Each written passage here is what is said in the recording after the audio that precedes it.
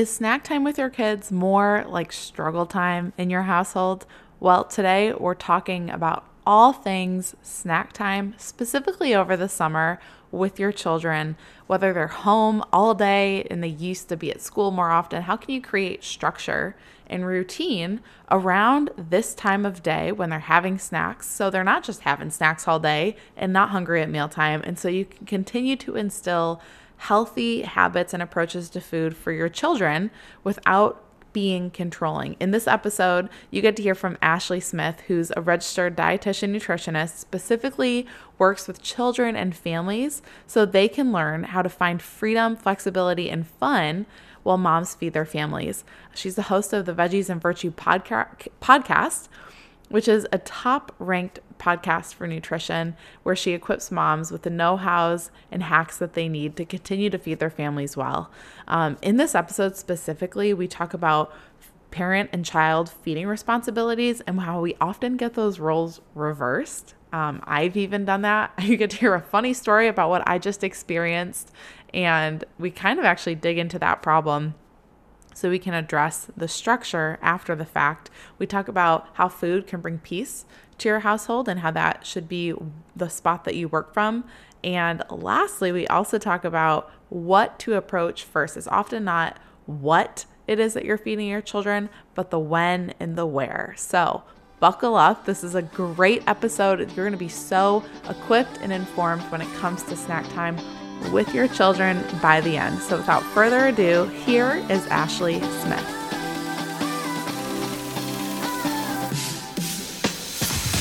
Hey friend, welcome to the Tough Love Mom podcast. You are here because deep down, you know that you were made to do hard things. Whether hard for you is getting motivated, losing weight, testing your mental and physical limits, simply taking control of your health, or all of the above. You want to learn the right way to approach all of this while also getting encouraged along the way. My name is Liz, and I've been where you are. I gained a lot of weight in my pregnancies, but with consistency in the right habits and a realistic mindset, I lost the weight sustainably and became the healthiest I'd ever been. We are capable of so much more than we think. You are not a hot mess mom that rides the struggle bus. You're here because you're different. And my mission is to help you realize just how capable you are.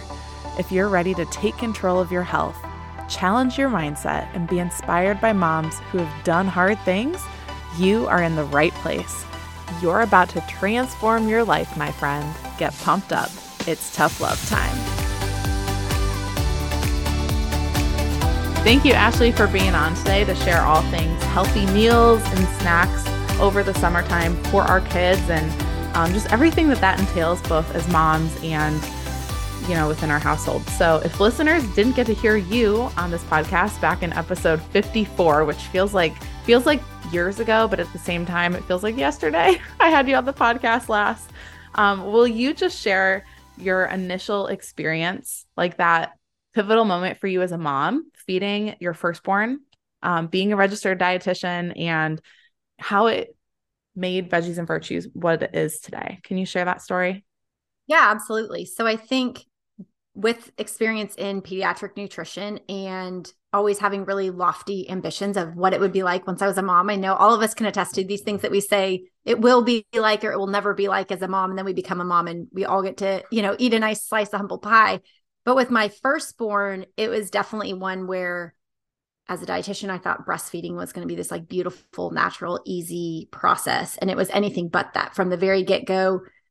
She had a lot of issues latching. We saw several specialists. She couldn't gain weight. It was just horrendous. So much so that I ended up with a wound vac attached to my breast. And I was forced to stop nursing. So it was about as traumatic. And I share only those details to say it was about as traumatic and unnatural and not beautiful as possible. And so I think that kind of started to make me realize I could have 6 years of education and however many letters behind my name and an understanding of pediatric nutrition, but the application and the art of it was going to be changed so much just by motherhood. and that understanding, that really that empathy that comes from only once you are a mom or you're really involved in the life of a child in that capacity. And so um from nursing was really challenging, and then even the introductions of solids, this, my oldest is now 9, but at that time baby led weaning was a very foreign concept in the States, and the only reason I even really knew about it was because I had a colleague from the UK and she had exposed me to it. And so my daughter really struggled with purees and solids, and so it's like even just introducing solids didn't go the cookie cutter kind of pattern and predictable way that I had assumed. And by, we started doing baby led weaning. And even then we started seeing pickiness as early as like 9 months. And it was like, what is, like, nothing was working. I'm flying in salmon from Seattle, where I'm from, to homemade baby food. Like, I was doing all the right things, but nothing was working. And just as a mom, I think it helped me realize that as parents, sometimes we know what to do and we can theoretically do all the right things. And yet we don't necessarily get the outcome that we thought we were going to get. And I think with the heart behind Veggies and Virtue was just this compelling conviction of, if I have this education and in theory, have worked in some of the top pediatric hospital in the world, and have had the hands-on clinical experience to know what to do, and it still feels this hard and this disheartening and this challenging for me as a mom, surely other moms have to be struggling too. And they have to be struggling with not only what to do, because obviously there is a learning gap for a lot of those who haven't been trained in pediatric nutrition, but also there's just that challenge that as moms we face, because we want to do the right thing. And if we know the right thing to do and then we don't get the right outcome, we begin kind of questioning ourselves. We all know as moms, that self-doubt. And I love that you talk so much about mindset on this show. But I think that it was, yes, as much the meals and the snacks and the tactical and practical of feeding our families, but it was also really like the mindset aspect of motherhood and how that plays into the impact on our feeding environment and how we can, ultimately shape healthy eaters. So kind of just sharing that transparent journey of, look, I know what to do, and this is not happening the way I wanted it to happen, but I'm going to take you alongside, and I'm going to kind of share with other people my lessons learned, was really a lot of the heart behind Veggies and Virtue, because I was staying home. And so I didn't necessarily have the professional outlet at the time, but it seemed like, this is something that I need to share so that others can feel hopefully less guilty when things don't go according to their plan and things like that, and can feel like they have someone who's a little bit more in their corner to, yes, speak to the evidence-based side of how to do things and what to feed your kids and that nutritional side. But also, as I often say on my podcast and with my community, it's evidence-based, but it's grace-laced. We have to look at it through a lens that knows how to adapt for the real life elements that aren't textbook perfect. Yeah, which, gosh darn it, if that's not how we need to approach everything in our world now that you're a mom, because, when it comes, I feel like everything you're saying applies to what I speak to in the sense of my own journey, and moms that listen to my podcast, it's like whatever obstacle, whatever topic we're currently facing as a mom, there has to be that this is what I'm supposed to do, but how do I actually apply it to my life right now with my current circumstances? And it does take grace. And I love that you share that Veggies and Virtue is grace laced, because you have to give that ability to be flexible and be realistic. I think that's like that underlying word, is just realistic approach to whatever it is that you're taking on. We were laughing the other day, I was sharing with you, and I think if anyone follows me on Instagram, you probably saw it, but I pulled out a bunch of applesauce pouches from our couch. That was an impressive number. I do have to say, that was an impressive number to be hiding in a couch. Yeah, I had no idea he was treating it as a trash can the last 9 months we've lived here. So that was about 9 months worth of hidden applesauce pouches. Not because he was hiding them, but because he didn't want to take them to the trash can when he finished. He just realized that there's a slot in the couch for a reason, and it's a perfect place for an empty pouch of applesauce. Exactly. And all of the lids too. And we actually we were getting some sugar ants, and I was like, where the heck are these going? I need to find the root problem. Well, golly, I found it. But it helped me realize, because I listen to your podcast and you talk a lot about like routine, and like, I know this is, and here's the thing, and I hope moms realize, like, I'm just as human as you, but I know that it's probably best to offer my children snacks in like a structured way. Like, hey, it's snack time. Like what they do at school, right? At preschool. Hey, it's snack time. We're going to sit down and have our snack and focus on eating. And then we're going to move on and do something else. Cause even I know as like a grown adult, it's not healthy for me to be distracted while I'm eating because then you can overeat. Then you can not be actually like chewing your food. There's so many things that can go wrong when you're distracted as an adult. So I'm sitting here going, well, I should probably turn the TV off. I should probably not just let them free range eat wherever and whenever they want. I know that in my brain, 4.5 years into motherhood, it's just hard to apply it. So I just, we had moved. I'm parenting two boys. I'm running my podcast and a business. I'm like, it's okay. Like, this is something I'll be graceful with for myself until I realized there were literally 30 applesauce pouches in our couch. And that was the moment of me going, I need to create structure around snack time. I guess I need to do that now. And I think we all have those pivotal moments, whether it's our own journey or parenting in whatever topic parenting comes up. But I know we were laughing about that because I'm sure you are like, it just takes the discipline to do it and follow through. And I'm learning that now. And thankfully, my husband and I are on the same page when it comes to snack time. Sorry if you can hear the thunder in the background. Southeast right now is insane. But anyways, when it comes to like snack time, especially in the summer, when everyone's home and it's just straight parenting all day. Hey, mommy, I want this. I need this. And some moms, you're home all year with your kids, whatever it is. What kind of routine should families be trying to follow or like put in place when it comes to snack time, especially, but even mealtime? So it's not that whole like free range all day, pantries open, fridges open, have whatever you want. And then they're not even eating meals. Cause that's actually a struggle we were facing too, was we're eating 5 snacks. I think you call them like level 1 snacks or in your snack guide that we'll talk about later. But that's been really helpful for me because I was like, oh, my kids are eating all these like tiny snacks throughout the day, and then they're not actually hungry at mealtime. So what kind of routines can parents put in place to help foster not just a healthier routine over the summer, but just like a natural approach to how our bodies want to be eating anyways, if that makes sense. Absolutely.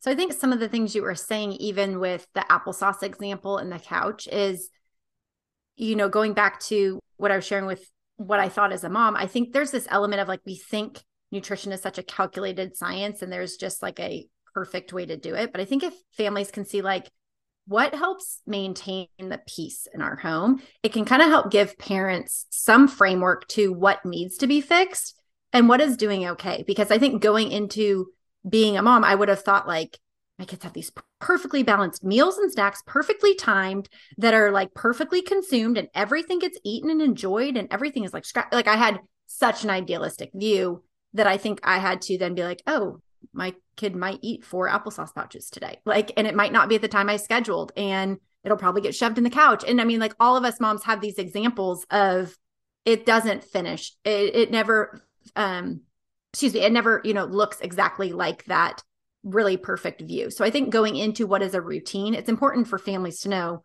just like any summer bucket list a family might come up with, it's not just about like checking the boxes and being like, okay, am I doing this? But it's about making sure like, is this functional? Is this restoring or maintaining the peace in the home? Because I think before diving into the answer to your question of like what type of structure and routine is needed, it's important for families to see what problems are you having now? Because those are the places where you're lacking peace. And so I can give you kind of the cookie cutter. This is like the perfect gold standard of like on paper, what parents should do. And that's, what I went into parenting thinking would be done in my home. And yet I know that the times that as parents, we need to pivot our approach is often when we're having problems, like you said, that our kids are coming to meals not hungry. That's a problem. And that's often linked to the routine or lack thereof. You might see that, okay, I found 30 empty pouches of applesauce in the couch and we're getting sugar ants. This is a problem. So what about our feeding meal or snack routine is perpetuating that problem? And so I think if parents start with what their bigger pain points are first, especially going into summer, it's going to help kind of create the routine for one in and of itself. But one of the biggest things I see working with families one-on-one is it also helps give parents and I tend to work with moms specifically, but either parent, and thankfully, as you said, your husband's on board and things like that, but it helps parents feel that reassurance that they can stick with it. Because I think a lot of moms are doubting themselves of like, if I don't know why I'm doing this, it's really hard for me to even stay consistent with doing this, because honestly, it's work. I mean, it's just easier to let our kids run into the pantry, grab a package of goldfish and take it to this, that, or the other. And we wonder why we're finding, obviously we're joking about the applesauce pouches here, but I have a lot of clients where they're like, I just feel like I'm walking around the house with a trash can, finding little bits and pieces of snacks everywhere. And come summer, most of us are finding it because of all the ants that are finding the food before we do. And so I think for parents to kind of have that extra clout of, this is why I want to be consistent with it, because it's not really, it may have a perception of ease, but it's not really perpetuating peace. So if parents can kind of see like, where are the problems happening, then they can work backwards to see, where do we need to establish more structure or routine. And so something, when we move into the summer months specifically, usually, there's different feeding responsibilities. And I know this is something you and I talked about before we started recording, but there's different feeding responsibilities. And there are 4 core areas that families usually have some sort of a struggle. And that might be what your kids are eating, when your kids are eating, where your kids are eating, or if, whether, and how much they're eating. And so we can kind of dive into this a little bit more later, but there's different roles and responsibilities for the parents and the child. But oftentimes, if a family realizes there's a problem or there's a lack of peace regarding one of those 4 areas, that's where we really need to address the routine component of, if, just sticking to some of the examples that you shared, if your child's coming to ask for 17 snacks between breakfast and lunch, we need to be looking at, okay, is there structure in place? Do they know when breakfast is? Is breakfast a consistent meal? What are they eating? Is it filling enough? And then when is lunch? What is that time span between the two? And what kind of snack is appropriate in between? Because ideally, very similarly to what our kids follow during the school year, whether they be in daycare, preschool, elementary school, or intermediate school, they all have some sort of a daily schedule. They're not allowed to just bring snacks in and out of the classroom all day. And so that does help promote the appetite regulation. It does help promote, as you mentioned, the feeding skills, and ultimately like what we in the feeding space often call is like eating competence. They're competent to know how to feed and fuel their bodies, but also how to do other things. And so I think if we can look at how do we space it in a way that's not calculative as if we have these robotic kids, but we look kind of backwards, because a lot of kids will be front loaders. A lot of kids will want to eat more in the morning than they do in the afternoon or evening. And being in tune with that and saying, okay, this is a challenge because our kids eating so much the first half of the day that then come dinner, they don't want to touch anything. Okay, well, that is a problem. So how do we work backwards and reinforce the structure and routine to the day that helps it so they actually do want to come to the table with whatever appetite they're going to have, that reinforces them wanting to stay seated at the table, and they're not getting up 2 minutes into the meal, and they're not trying any of these, the one-time veggies might be offered that day and they're refusing, there's just all these problems that kind of spiral from that. So I think as families go into summer, I would say number 1 is evaluate what some of your pain points or your problems are first. And then from there, work backwards to identify, is it most linked to the what, the when, or the where of feeding being the parent's job? Or is it a problem with if, whether, and how much? If you notice your kids just eating only goldfish or something all day or something, that might be where you need to reinforce the routine or structure. And then the third thing would be to start creating some structure around the day so that you can then kind of test and reevaluate as you go through it. Because every time we try something with our kids, we need to be tuned in with their body. We need them to be tuned in with their body. So if we can, work through those 3 steps, find a routine, and then try it, we can then kind of hypothesize, is this kind of breakfast going to help circumvent this endless need for snacks by 10 a.m. that then makes them not want to eat lunch, that then makes it so they, it's such a domino effect. But I think if families can kind of go with that and then look at how do they, how does that maybe mirror what they did during the school year? Maybe it is a similar schedule and that just seemed to work for your family. Parents can use that as a guidepost.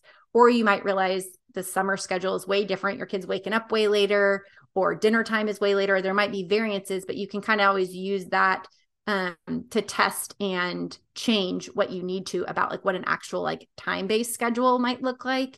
But I think the rhythms and routines really are going to be impacted by those first 2 components first and foremost.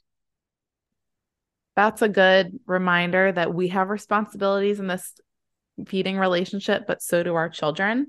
And to look first to what is the problem that I'm facing and which of those categories does it fall under? Because it makes it so much more simple to approach and just that. Because I think, at least for me, I know even a couple of weeks ago, before I kind of figured out what the problem was, I was sitting there going, this is not working for us. Like it's stealing the peace of our family, which is also another just great perspective to have. And I think just backtracking, anytime we're facing something in parenting or just as a mom with our own life personally, we have to take a step back and say, what is this doing for me or not doing for me? Like, if I'm going to take this path on whatever it is I'm going to do, why? Why am I doing it? What is it for? And constantly, my husband's really good about asking me that. He's like, what is this for? Like, what is the purpose of what you're doing? Because I'm the kind of just do it because I'm supposed to do it or I know it's the right thing to do instead of actually figuring out, is it, again, giving more peace to our family and our routine? Or is it taking that away? And I think that's a great perspective to take. And then from there, saying, what's the problem? Does it fall under one of my responsibilities, which is what they're eating, when they're eating, or where they're eating, the location, which obviously was the issue for us. And then just fixing that one problem. And what's crazy is I found these yesterday and I had kind of already been like, okay, like I was at that point where I was like going around and just picking up pieces of snacks everywhere or wrappers. And I was like, this is why am I like, why is it like this right now? This is not okay. So I said, hey, we're going to have snacks at the table when we have snacks. And that was just a simple solution. And honestly, I started that a couple days ago and they already know that's what they're supposed to do. It only took a couple days of reinforcement. My kids are 4 and 2. Like they've been snacking wherever they want for a while. And it only took a couple days. And I think it's like that a lot in our minds. We'll go, okay, I know I need to make this change. And the hardest thing to do is just to do it and to start. But once we do, it's a lot easier than we thought it would be. So what are some ways that if our kids are eating a lot between snacks and their routine, that schedule with their body is kind of off? Because as you were saying it, I was like, oh yeah, if they're eating a bunch of snacks, then they're not hungry at lunch, but then they're hungry at snack time again and eating like a meal for snacks, and then they're not hungry at dinner. How can a mom shift that? Because obviously with kids, you can't just go cold turkey and be like, okay, no snacks, starve, and then have lunch. Like that's not the approach to take. So how can moms shift that schedule if that's the problem that they're facing first? Yeah, absolutely. What is that? The when problem. Yeah. And I think it's great because I think, like you said, fixing that one thing just makes it feel so much more doable. And So I know simple. exactly. And I think you do such a great job of breaking that down in many capacities with your community. But I think that's why in the feeding space, we live in a very saturated world that there's so many different ideas and information out there, which I love. But I think one of the biggest challenges I see families having is that they're always starting with the what. I mean, 9.9 out of 10 times, someone is coming to me saying, hey, I want healthy, easy meal and snack ideas for my kids. That is always what people are asking for. But then they're frustrated because they're like, I have 1,500 pins saved on Pinterest with healthy, this, that, and the other. I'm constantly liking it on Instagram or Facebook or finding ideas, but I'm not getting the peace and the effective outcome that I want. And I think that's where when you go into meals and snacks and you feel that level of dread or you feel that level of overwhelm, it's because you haven't simplified it to something that you can be really effective with. As you mentioned, you changed one thing and then in a positive direction, you saw the dominoes begin to fall. That it's like, as soon as I said, this is not where we eat, we bring it to the table, it automatically starts to circle back to that win component. And then when you're deciding when, all of a sudden it's automatically domino affecting to, well, what are we even offering here? Because you're here at the table, it's at a set time. If you get up from the table, it's not where anymore. So it's like, if you're at this table and I have you sit for a certain amount of time, there's that chance to have families tune back in. And as you mentioned, your boys 2 and 4, they've been doing it a different way for, a few years now, but we can reinforce and we can teach our kids rather quickly appetite regulation. But it's something as adults, so often we've really never learned. We've put kind of arbitrary boundaries or rules or restrictions around our own eating habits.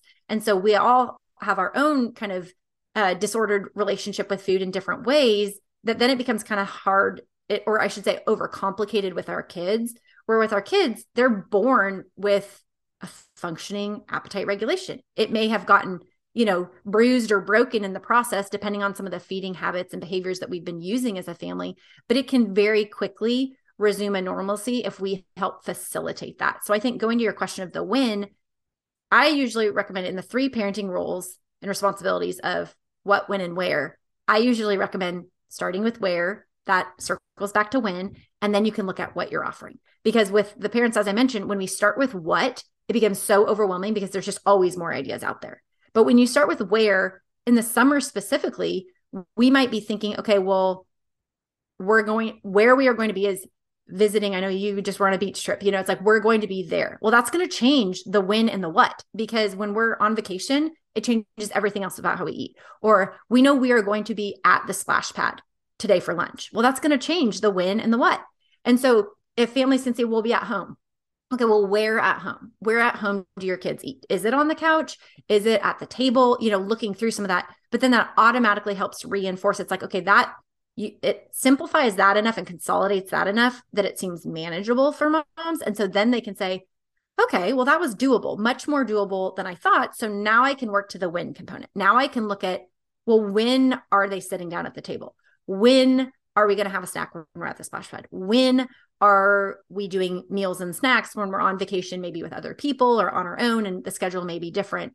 And you can kind of start to craft your day. And you had mentioned before in my snack guide, I have a template for families where they can kind of put hypothetical times or actual times of what their rhythms and routines. I usually tell families, like, do what your normal routine is, and then do any variation of that day. If some of the days it's like this, but a camp day where your kid has to get up and out the door early looks like this. Days might look different, but it helps you to at least consolidate it, because as moms, I think the overwhelm happens when it's just, in premarital counseling, they said, men are like waffles, women are like spaghetti in terms of our brain. And my husband and I communicate like that all the time, because for him, it's so compartmentalized. And me, I'm like, my brain is spaghetti. And some days I feel that way. I'm like, I feel like my brain is a big old pile of spaghetti and everything's intertwined and everything's a mess. But to find that one little noodle out of the thing is like, it's impossible. And so I think sometimes that's what happens in feeding our kids. It just feels so intertwined and complicated and overwhelming that it's like, let's just slop this down and call it a day. Like, I can't even deal with it. So I think if we can compartmentalize it, then that circles families back to reinforcing the what of, okay, well, we're going to eat snack at the house before we go to the splash pad. Okay, well, what's the time window that we're even looking at? The worksheet is intended to kind of help families work through that so they can see, is this a 2-hour time block between a meal and a snack, or is this a 5-hour? Well, that's going to impact what you're offering your kid, because if you're trying to offer applesauce, they're going to need 6 of them to last maybe 5 hours, where if it's the hour before dinner, an applesauce might be completely appropriate so that it doesn't reinforce they're coming to the table not hungry and things like that. So I think if parents can kind of look at their summer and look at where their kid is eating, be it at camp, daycare, out of town, in town, at the splash pad, all the different variations that come with summer, then kind of try and consolidate.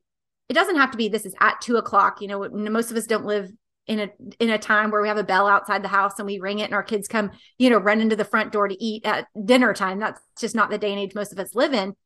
But you can still kind of put a gray area around ish. Like I always say, just add ish to whatever time you put. And that means it may be plus or minus 15, 20, 30 minutes. But if families can just kind of start getting in the rhythm of having a routine, it will automatically start eliminating some of the issues that they see of, we're either finding food all over or our kids are grazing all day. Because if you have a time block for when your kids are fed, chances are there's not grazing. Because, like my kids, they know that there is a snack time, which means when it's not snack time, what we're not doing is snacking. It's not because that food is bad, unhealthy, not to be had, you need to feel guilty, shame, or anything like that. It's just, we're not meant to think about food all the time. And when our kids just kind of graze, it's like they never really get satisfied enough to move on to the next thing. So we can kind of consolidate some of that grazing, put our own mental energy as moms into meal and snack buckets and kind of waffle our mental energy. So we're not thinking as like, I'm overwhelmed and this is so aggravating and exhausting because I'm doing it all day long. It's more like, well, this is, 3 meals, 2 to 3 snacks, which don't get me wrong, I have 3 kids. It's still a lot, but it becomes much simpler and much more doable, I think, once we start to compartmentalize those things. Yeah, definitely. I love the simplicity. So we addressed where, and then we addressed when. Let's talk about what real quick. I know a lot of moms want to start here, which is why we saved it for later in the conversation. But when it does come to snacks and even mealtime, I mean, I know I can just speak from experience. I fall on like the same things. And they're usually, after looking at your snack guide, those low level snacks, the like feed you if you're hungry and starving 15 minutes before dinner, here's an applesauce pouch. It's like that's what I rely on for snacks, is stuff like that, or an apple or a string cheese, like little simple things that are very small. Partially because I don't have the most creative brain in the world. So I'm not constantly coming up with fun snack ideas that are also healthy, that are also going to sustain my children for like 2 hours. Who my children, they're boys, they never stop moving. They're hungry. Like, and when they're in a growth spurt, they're eating a lot of food. And that's fine because I know that's just how they function. But what are some, just let's address the what. What are some simple, so you're not cooking a lot, ideas that aren't just like the basics of here's a little protein bar, or here's an applesauce, or here's an apple, or here's a string cheese, like a little more sustenance in them, but without the complication of, or does that exist? Does Yeah. it And I think exist, Ashley? yes, it really does. But I think, like you said, as moms, we're looking for easy wins. That's what we're looking Busy, for. I yeah. mean, we want the silver bullet, easy win, just easy button Yeah. Or first. sometimes it's because our kids are going and getting it and saying, I'm really hungry right now. I want this. Because it's also easy for them to like formulate in their head, oh, I see it. I want it. Hey, mom, open this for me, please.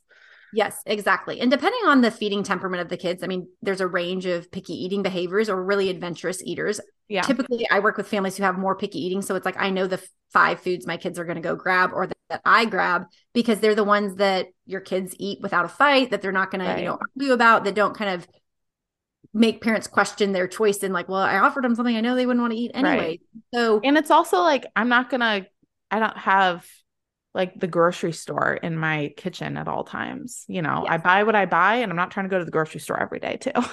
exactly. Exactly. Which is why Yeah. I often say don't start with the what, because I feel like families could often think Yeah. they need to go have a super expensive grocery haul. And then it's negatively reinforced because they bring all these healthy options home that they saw on this, that, or the other that they should Hmm. buy.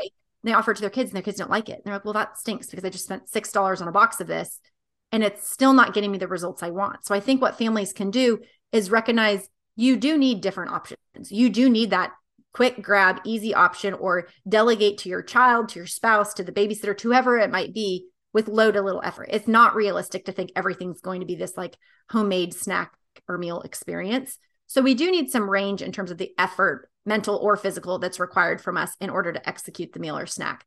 But beyond that, in terms of like snacking specific, that I think can be really helpful is once you've decided that where and that when, at least from a time-based perspective, how long does a food need to fuel your kid for? Because most often what happens is, I know this is audio, so people can't see, but I'm kind of, moving my hands just to say that like, we're kind of just hovering over borderline hunger, where our kids are never really even understanding what true hunger feels like. Because as moms, pretty much across the board, we all have this like deep innate understanding that it's our job to feed our kids. So at the slightest little remark of I'm hungry, we're like, oh, I must feed you. I must feed you right now. You must have something. Like this is, me neglecting my role if you even feel hunger, rather than helping our kids understand how that is a good biological process. Just like sometimes when we're potty training, yes, if our kid needs to use the restroom, we're jump on it and we're urgent. But there's also an element of sometimes you need to be able to hold it a certain amount,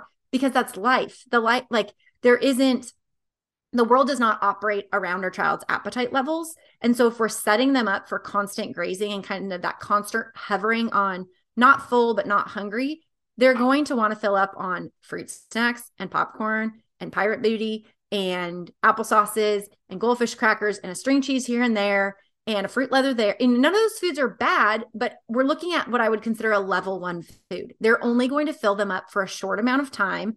Or as you mentioned, they're going to lack some sustenance.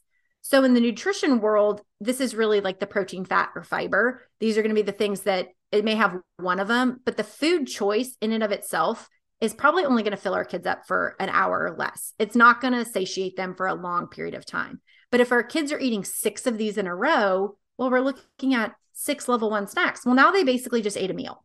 Though it was not the meal choices that we maybe would have chosen for them, when we're not looking at the what appropriately, we can see, well, all my kid eats is the exact same foods I just mentioned, but it's like, that's because they're just kind of hovering on that not hungry, but not full line.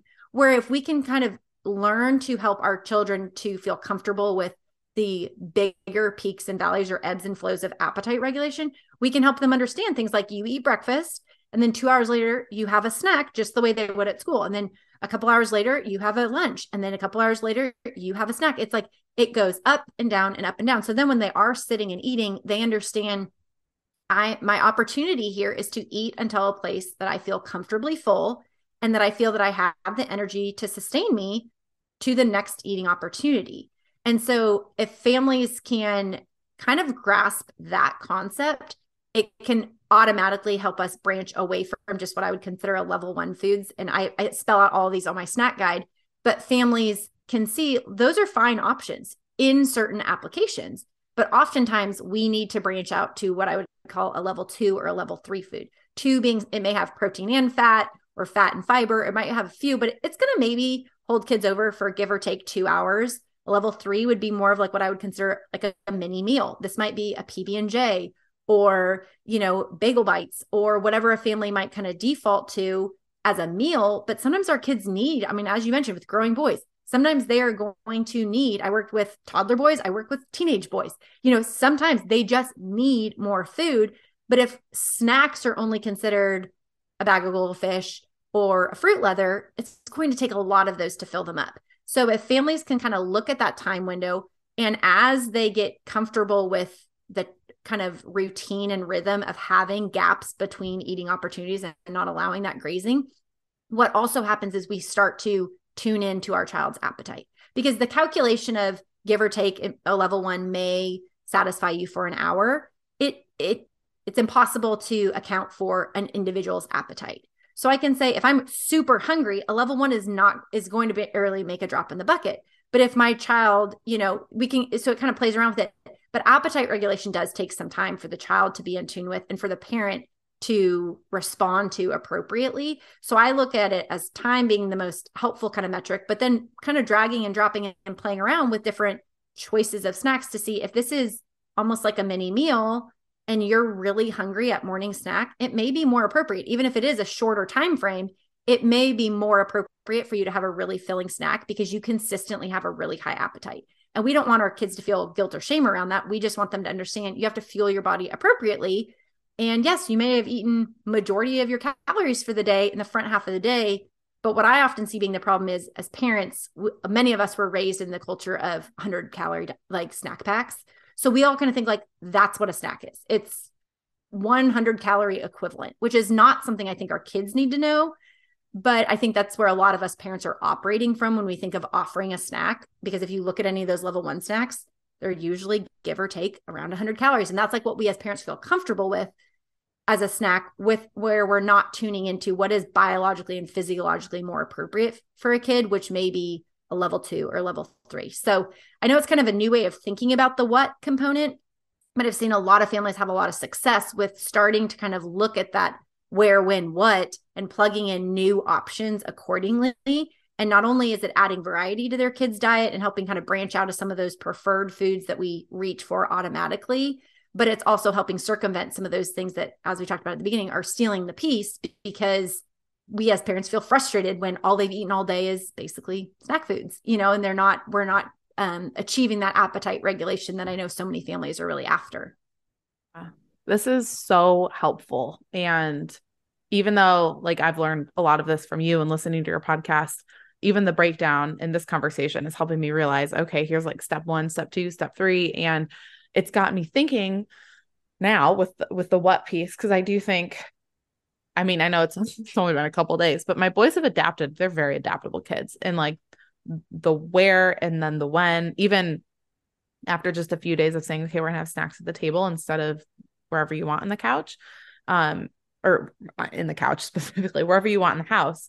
I've been able to say, hey, I'm cooking dinner right now. which is always when they want snacks, which I'm sure is the appetite thing. But I'll be like, okay, dinner's literally, I'm putting it on our plates. It's almost ready. Just hang on. It's kind of like when my 4-year-old really has to go potty, but we're in the car at a red light. I'm like, we can't go anywhere right now. Hold it. I love that comparison, but it's got me thinking a lot of the times what I like to do now that we're kind of at that stage of really talking about when with my boys is I like to give them options too, because I want them to be decisive when they grow up, because that's something I personally have struggled with is decisiveness in my adult life. And I've learned just from different parenting experts and whatnot that giving your kids choices that are, you're fine with whatever option. It's like, hey, or when you're going out the door, do you want to put your shoes on or do you want me to put them on for you? Instead of saying, hey, we're leaving. Instead of me saying, it's not snack time, or hey, let's pick a health, like instead of saying it in just a not developmentally healthy way for them, I'll say, cool, you're hungry. Do you want this or this or this? I'll give them like 2 or 3 options. Um, how would you approach doing that? Like, would you say 2 level 1 snacks? Would you offer them a level 1 and a level 2? Should I, or any of my listeners, if they go get your snack guide, like print and laminate these snack guides and put them on the fridge and say, hey, what do you want to choose? Like, what's a good approach to giving them choice around that in a way that still gives structure to snack time, but is allowing them to tune in to their appetite. And because like my 4-year-old can see the difference between some grapes, and he knows like some grapes versus a peanut butter and jelly. He knows the peanut butter and jelly fills him up more. He likes to make it. He knows what goes on there.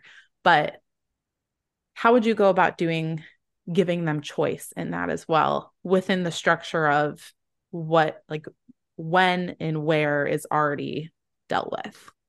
So I think it's a great question because yes, one of the biggest parenting things I've learned was reducing it down to 2 things. Yes, When your child can't wonderful. make a choice or is struggling, it's okay, can you do this or do you need me to do this for you because you're on Mhm. such a struggle bus? But sometimes in the feeding space, it might be, do you want apple slices or do you want grapes? Yeah. Because And if I'll we do that say, because they'll be like, can I have a bowl of cereal? Or I know they're going to ask for it, or I know they know it's in there. And I'm like, I'd rather them have like fruit right now. So I'll say, do you want an apple or a banana? Like in the morning, we've got those like Simply Cheetos, whatever, with not the junk toxic ingredients in them. Thankfully they started making those, but I know they know they're in there. So they're going to want them, but I know it's almost breakfast time and they're hungry and I'm cooking breakfast. So do you want fruit instead? Do you want an apple or a banana? It's like, kind of not controlling what they're having, but giving them better options. yes. So in that And sense. so, yeah. And so often the reason we're having challenges in the feeding relationship with our kids is because they're deciding what, when, and where. And Mm-hmm. then we are trying to decide for them if they eat it and how much they eat. And it becomes, that's where it's like, It's like the depending on how many reversal. roles, yes, depending on how many roles have been reversed, usually is kind of the severity of the problems that I see with families. And so giving 2 options, I think it gives parents 2 feet to stand on, because I think when there's this, we all know the times that we've offered too big of an offer to our kids and then we're like, oh, backpedal, that was a bad idea because now you're going to like ask for the moon and I can't hang it, And so say, as you said, inserting a level 1 snack in something when you're going to eat in less than an hour. I'm making breakfast, but you wake up super hungry, insert fruit or vegetable. You can have this or this. But if we say, well, what do you want for snack? Or what do you want for breakfast? That's just so open-ended that as soon as my kid asks for French toast, and I was thinking like, we only have time to make toast in the toaster with butter, and you're asking me to like make this whole thing. I don't know why I even asked you because I actually can't do what you even want. And so now you're upset. I'm irritated. I'm questioning my thing. And it's like we get our feet knocked out from under us. So I think the A, B options is always a great starting point when we're incorporating kids. That said, there is an element of what is the age and developmental stage of your child? Because as you mentioned, your 4-year-old could get bread and peanut butter and jelly and has, if they've been modeling that process with you, he may be able to make his own PB&J. So you can say, do you want a bagel and cream cheese or PB&J? And he may be able to help facilitate that process. But with a younger child, especially if you've never had any of these feeding roles or responsibilities established, you may need to just make more choices. Oftentimes I say, if you're seeing pushback with your child, or if you're seeing your child, have really extreme responses to the boundaries you're putting in place, you may need to offer more choice. I mean, that's like toddlerhood 101, right? It's like when you can't get out the door and your kid refuses to put their shoes on, all of a sudden now, instead of just putting their shoes on because they're not at an age or stage where they can put them on themselves, Now we have to like make this a game and like say, do you want these shoes or these shoes? Do you want me to put them on? Do you want to put them on? Do you want to stand up or do I need to carry you to the car? Like, you have to break it down like as basic. And sometimes it's that way with feeding, just to kind of get on the same team with them and just to get them to cooperate with the transition. So the same way as we all have to get out the door sometime with our kids and they are not cooperating, we all have to feed our kids. And sometimes they'll be really cooperative and interactive, and you can just make those choices because the what that you are offering is ultimately up to the parent. But if you see your child kind of pushing back, I would say that's an opportunity in the moment or in advance to be offering this or that. So some families find it helpful in like the meal planning or before grocery shopping to invite the kids' participation into what they're bringing into the home. So the kid feels like I have some control, I have some say, my voice matters. But sometimes it's at the meal. If you're making something and as you said, they want something totally different, it might be that in that moment, you don't necessarily care, do they have potato chips or simply Cheetos? So it's going to be, okay, I can see that you're a little resistant to me having some control over this and that my job is to be in charge of what. So I'm going to give you a say in something that doesn't matter. Do you want water or milk? Do you want apple juice or orange juice? Do you want a satsuma or the banana? They both are equal effort, equal opportunities for you. It's not like you're saying, do you want me to make you a key lime pie or do you want an applesauce? Like they're not like, I think so often it's like we have to give something that's like, it doesn't matter to me nutritionally, energy, effort wise, but we can then offer our kids some choice there, and it kind of gives them the chance to have buy-in. But I think as parents, when we narrow it down, it makes us feel calmer and more confident sticking with it. Because then when our kid, if we say, do you want potato chips or Cheetos? And our kid says, well, I want a brownie. Well, I'm sorry, that's not an option today. We'll have a brownie, tonight after dinner. But right now your choices are potato. You always just keep referring back to what your options already were or deferring to another time. But I think when we can kind of get in that mindset of refer and repeat what you said or defer and follow up later, that can help our kids understand that they do have a say, but they're not in full control. Yeah. And I've done those types of options that you said, refer or defer, and I'll get a meltdown right there in front of me. And I'm like, oh, I'm sorry you feel that way. I understand it's frustrating. We can talk about it later, or you can pick one of these snacks, but I know it's frustrating. It's like, I get it, especially because I haven't been doing these since day one. So of course there's pushback to that level of tantrum, laying on the floor, especially with my second born who just feels really big. He's got big feelings. And I'm like, okay, like, I've, what's the phrase? Built this bridge and I have to walk across it too. I don't know the phrase. So bad at those. But made my bed and had to lay in it. That's it. Yes. My brain doesn't work in those, but I love using them. So, I mean, real life, right? The realistic version is this is the way to do it, but you have to realize there's going to be meltdowns. You have to this is what I'm going to have to face. I made my bed. I have to lay in it, but it will work out. Like this will pay off long term.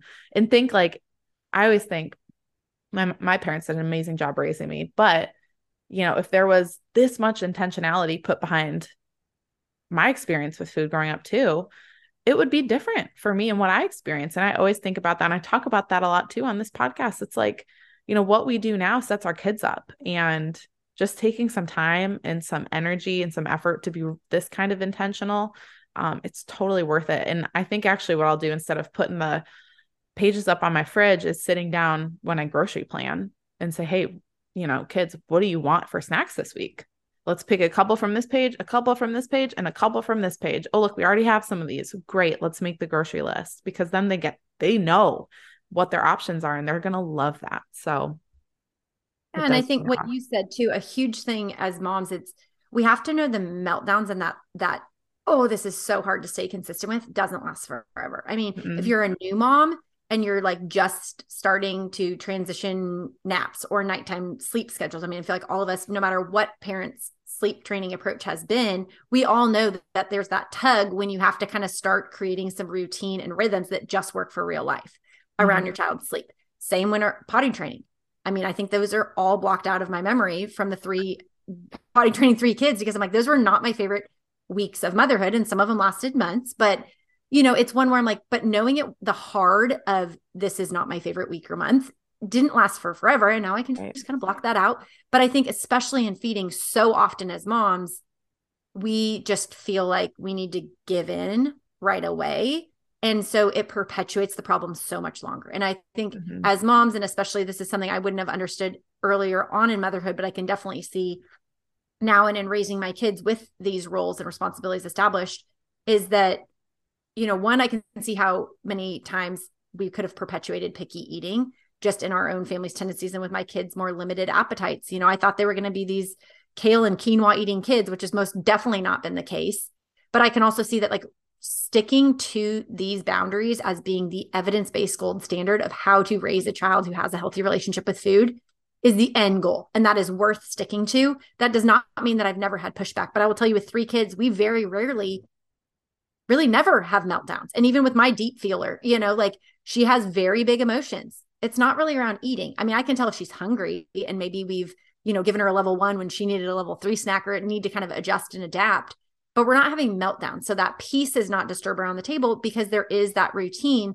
And so I think for families to realize, if you are having the meltdown, know that I'm a mom too. Like, my goal is never to have families have, conflict or really challenging feeding environments. My goal is to establish and preserve and reinforce the peace in that feeding relationship and environment. So if they don't have that, that's the goal of what we're getting towards. But it's a short stint. And just like you can't let your child never know when to sleep appropriately, or never know when to use the bathroom before leaving the house and things like that, we have to help equip our kids with these skills so that they know, how do you eat as a human, and how do you establish healthy habits in the process. And we have a role to play in that. But it's so easy, especially, there's some days where we're just like tossing the towel. I don't have it in me. Eat that another applesauce pouch on the couch. But then we know that can't be our default every day. So I think if families can just kind of be reminded that the pushback and the meltdowns, I mean, I work with this every single week with individual families that have a lot of different dynamics going on in each individual home. And I would say within a week or two, they're done. Even as you mentioned, it seems going into it like, this is overwhelming. This might be a conflict. This is like a meltdown waiting to happen. I have anxiety even just thinking about going into saying no more snacks on the couch. But then very quickly you see kids love boundaries. They don't say they love boundaries, but kids thrive with them. And I think that's a consistent theme across all areas of parenting. And so we see that when we give boundaries around our kids' sleep, when we give boundaries around our kids' play choices, when we give boundaries around our kids' eating habits, all of those things reinforce a lot of the habits for proper development that's going to help our child thrive and flourish more. Absolutely. What if there's a mom who knows all this, is dipping her toes into all of this, but she herself does not have the healthiest relationship with food, which I feel like is almost every mom of our age these days because of the culture we were raised in, which is fine. It is what it is, right? We cannot change that. We can work on ourselves now and just move forward. But I know the heart of my listeners is to leave our kids better than we were, in a sense of just have them lead a healthy life that is, you don't have to think about it. They don't have to try. They're not constantly doing diets. Like we don't want that for our kids. No mom does, really. At the end of the day, we don't want our kids struggling with what we struggle with. And so if a mom's in that place where she's like, I still am not totally healed in all of this, I might have some disordered thoughts around eating. It's something, the hardest part about food and eating is you can't not eat. You have to eat, right? We have to eat to live. So it's not something like a poor relationship with social media. You can just take it off your phone and be done with it. Like, you have to eat.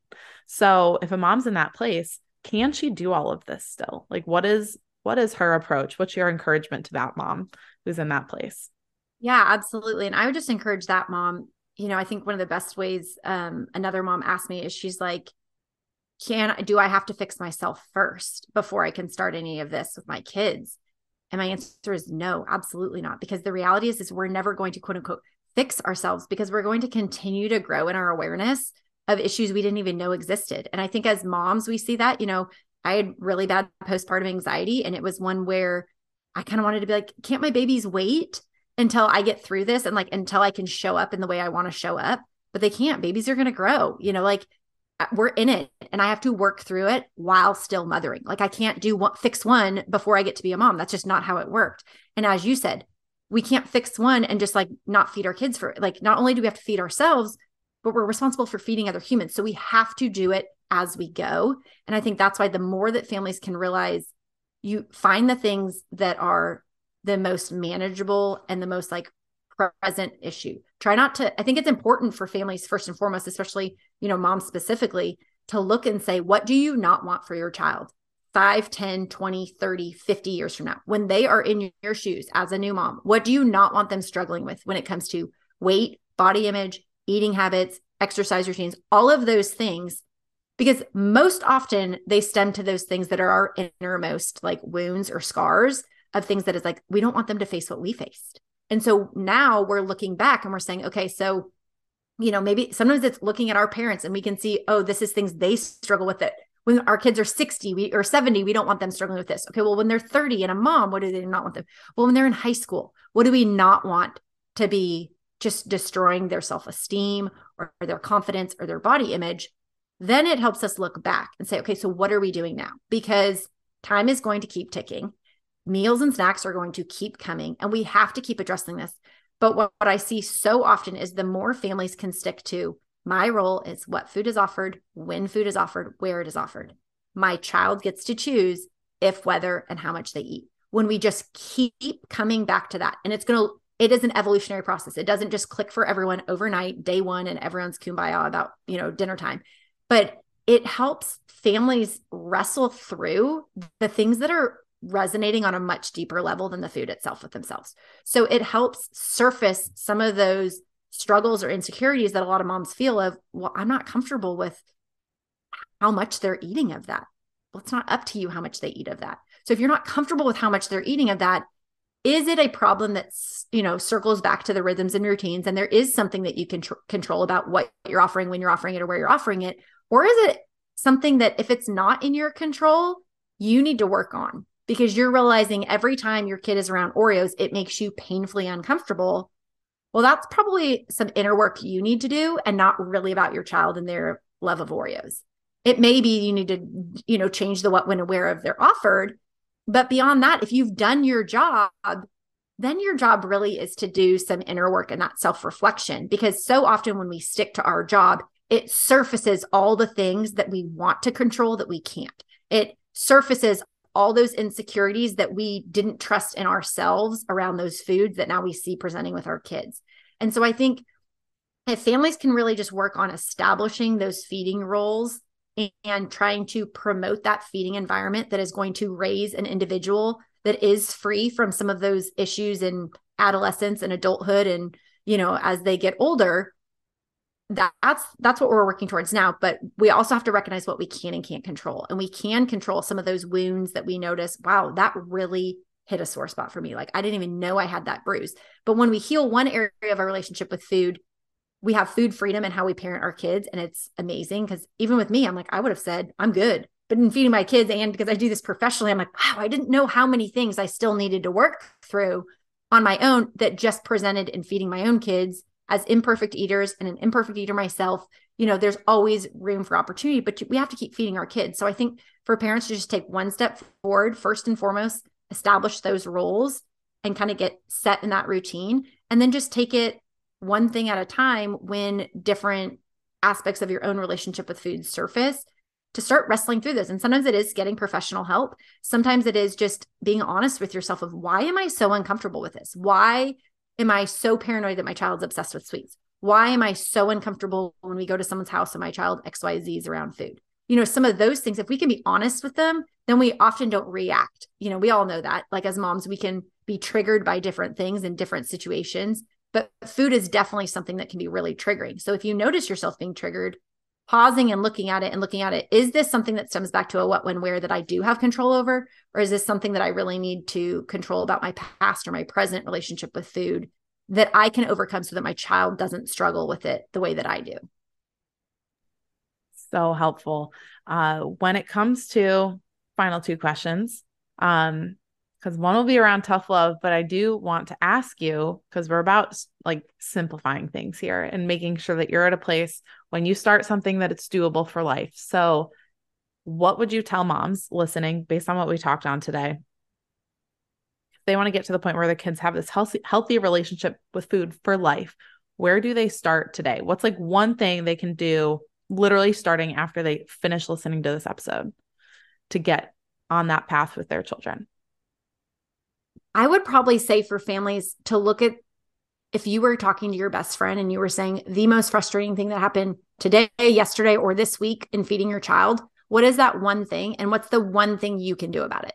Because I think we become so lofty and we become so grandiose in our ideals, but really it's not one thing. That's 500 things. And I know that because I live it and walk it every day. When I look at all the different things I've had to do to try and foster that for my family, I don't honestly know that I could ever boil it down to one thing. And I think every season is different. Every child is different.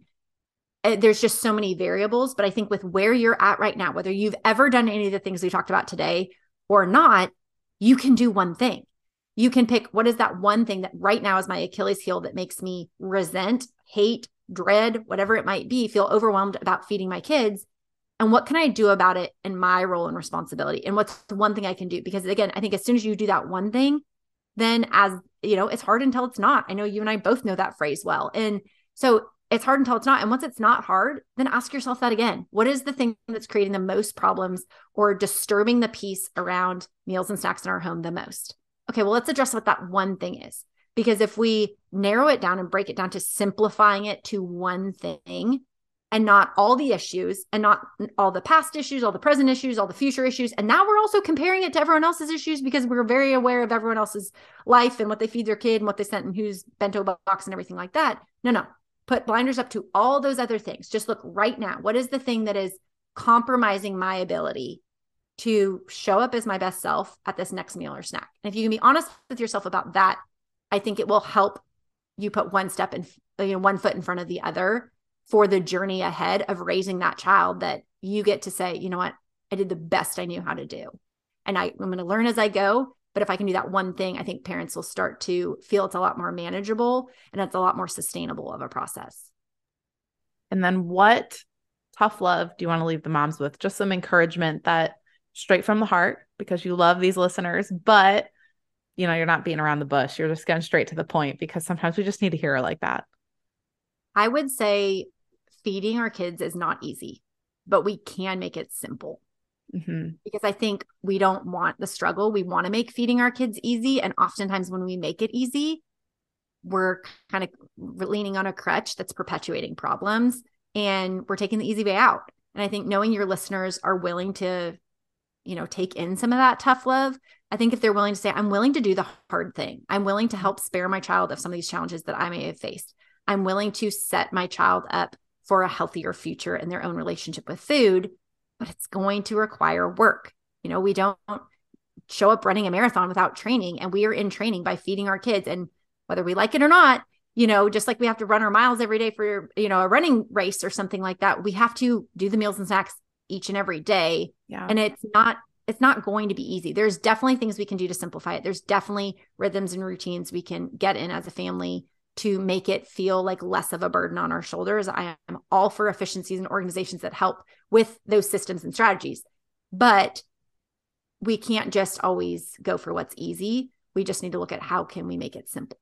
Yeah. And simple is where, when, what. And when it comes into that what, it's not Pinterest and Googling and Instagram searching all these fancy toddler ideas. It's thinking about, okay, is this a level 1, 2, or 3 snack? So real quick, share with the listeners what this snack guide is that we've been referring to and where they can connect with you as well. Yeah, absolutely. So my website, veggiesandvirtue.com, you can get the snack guide for free there. It's like a 9-page download. It's all free access to you, but it'll give you some of the snack ideas that are going to help, span different timeframes as you help your child develop that appetite regulation. So I'm sure you'll probably link it in your show notes, but you can get it at veggiesandvirtue.com/snack guide, download it there. And as you said, Liz, you can, print it out, involve your kids in it, and give them the opportunity to say, hey, what are 2 to 3 things from level 1 snacks that you want this week for me to get at the store? And then when you have them in the home, it can just be a really easy next step, because going into summer, I know that snacks are hard for people. And so that's why I really wanted to put this resource together for families. But they can get it there. I reference it on my podcast, the Veggies and Virtue podcast, often as well. So there's always links to it there. And I'm sharing different bits and pieces of it over on my Instagram as well, which is at Veggies and Virtue. Yeah, simple to remember across the board. I just want to thank you today for being on here, Ashley, and sharing all of this with the listeners. And I just want to give you a word of thanks for what you do, because I feel like we have a very similar approach to our audiences and our listeners, just in two totally different categories of what moms need to hear about. And I just appreciate the way you approach motherhood just as a mom and knowing you as a friend, but also how you approach it as a professional, because we need to hear the evidence-based things. We need to hear the what to do, because we want to know, like, moms want to be educated, but we also need that realistic bent of everything, because we are in the trenches in the moment as well. We're doing the hard things day in and day out, whatever that hard is that day.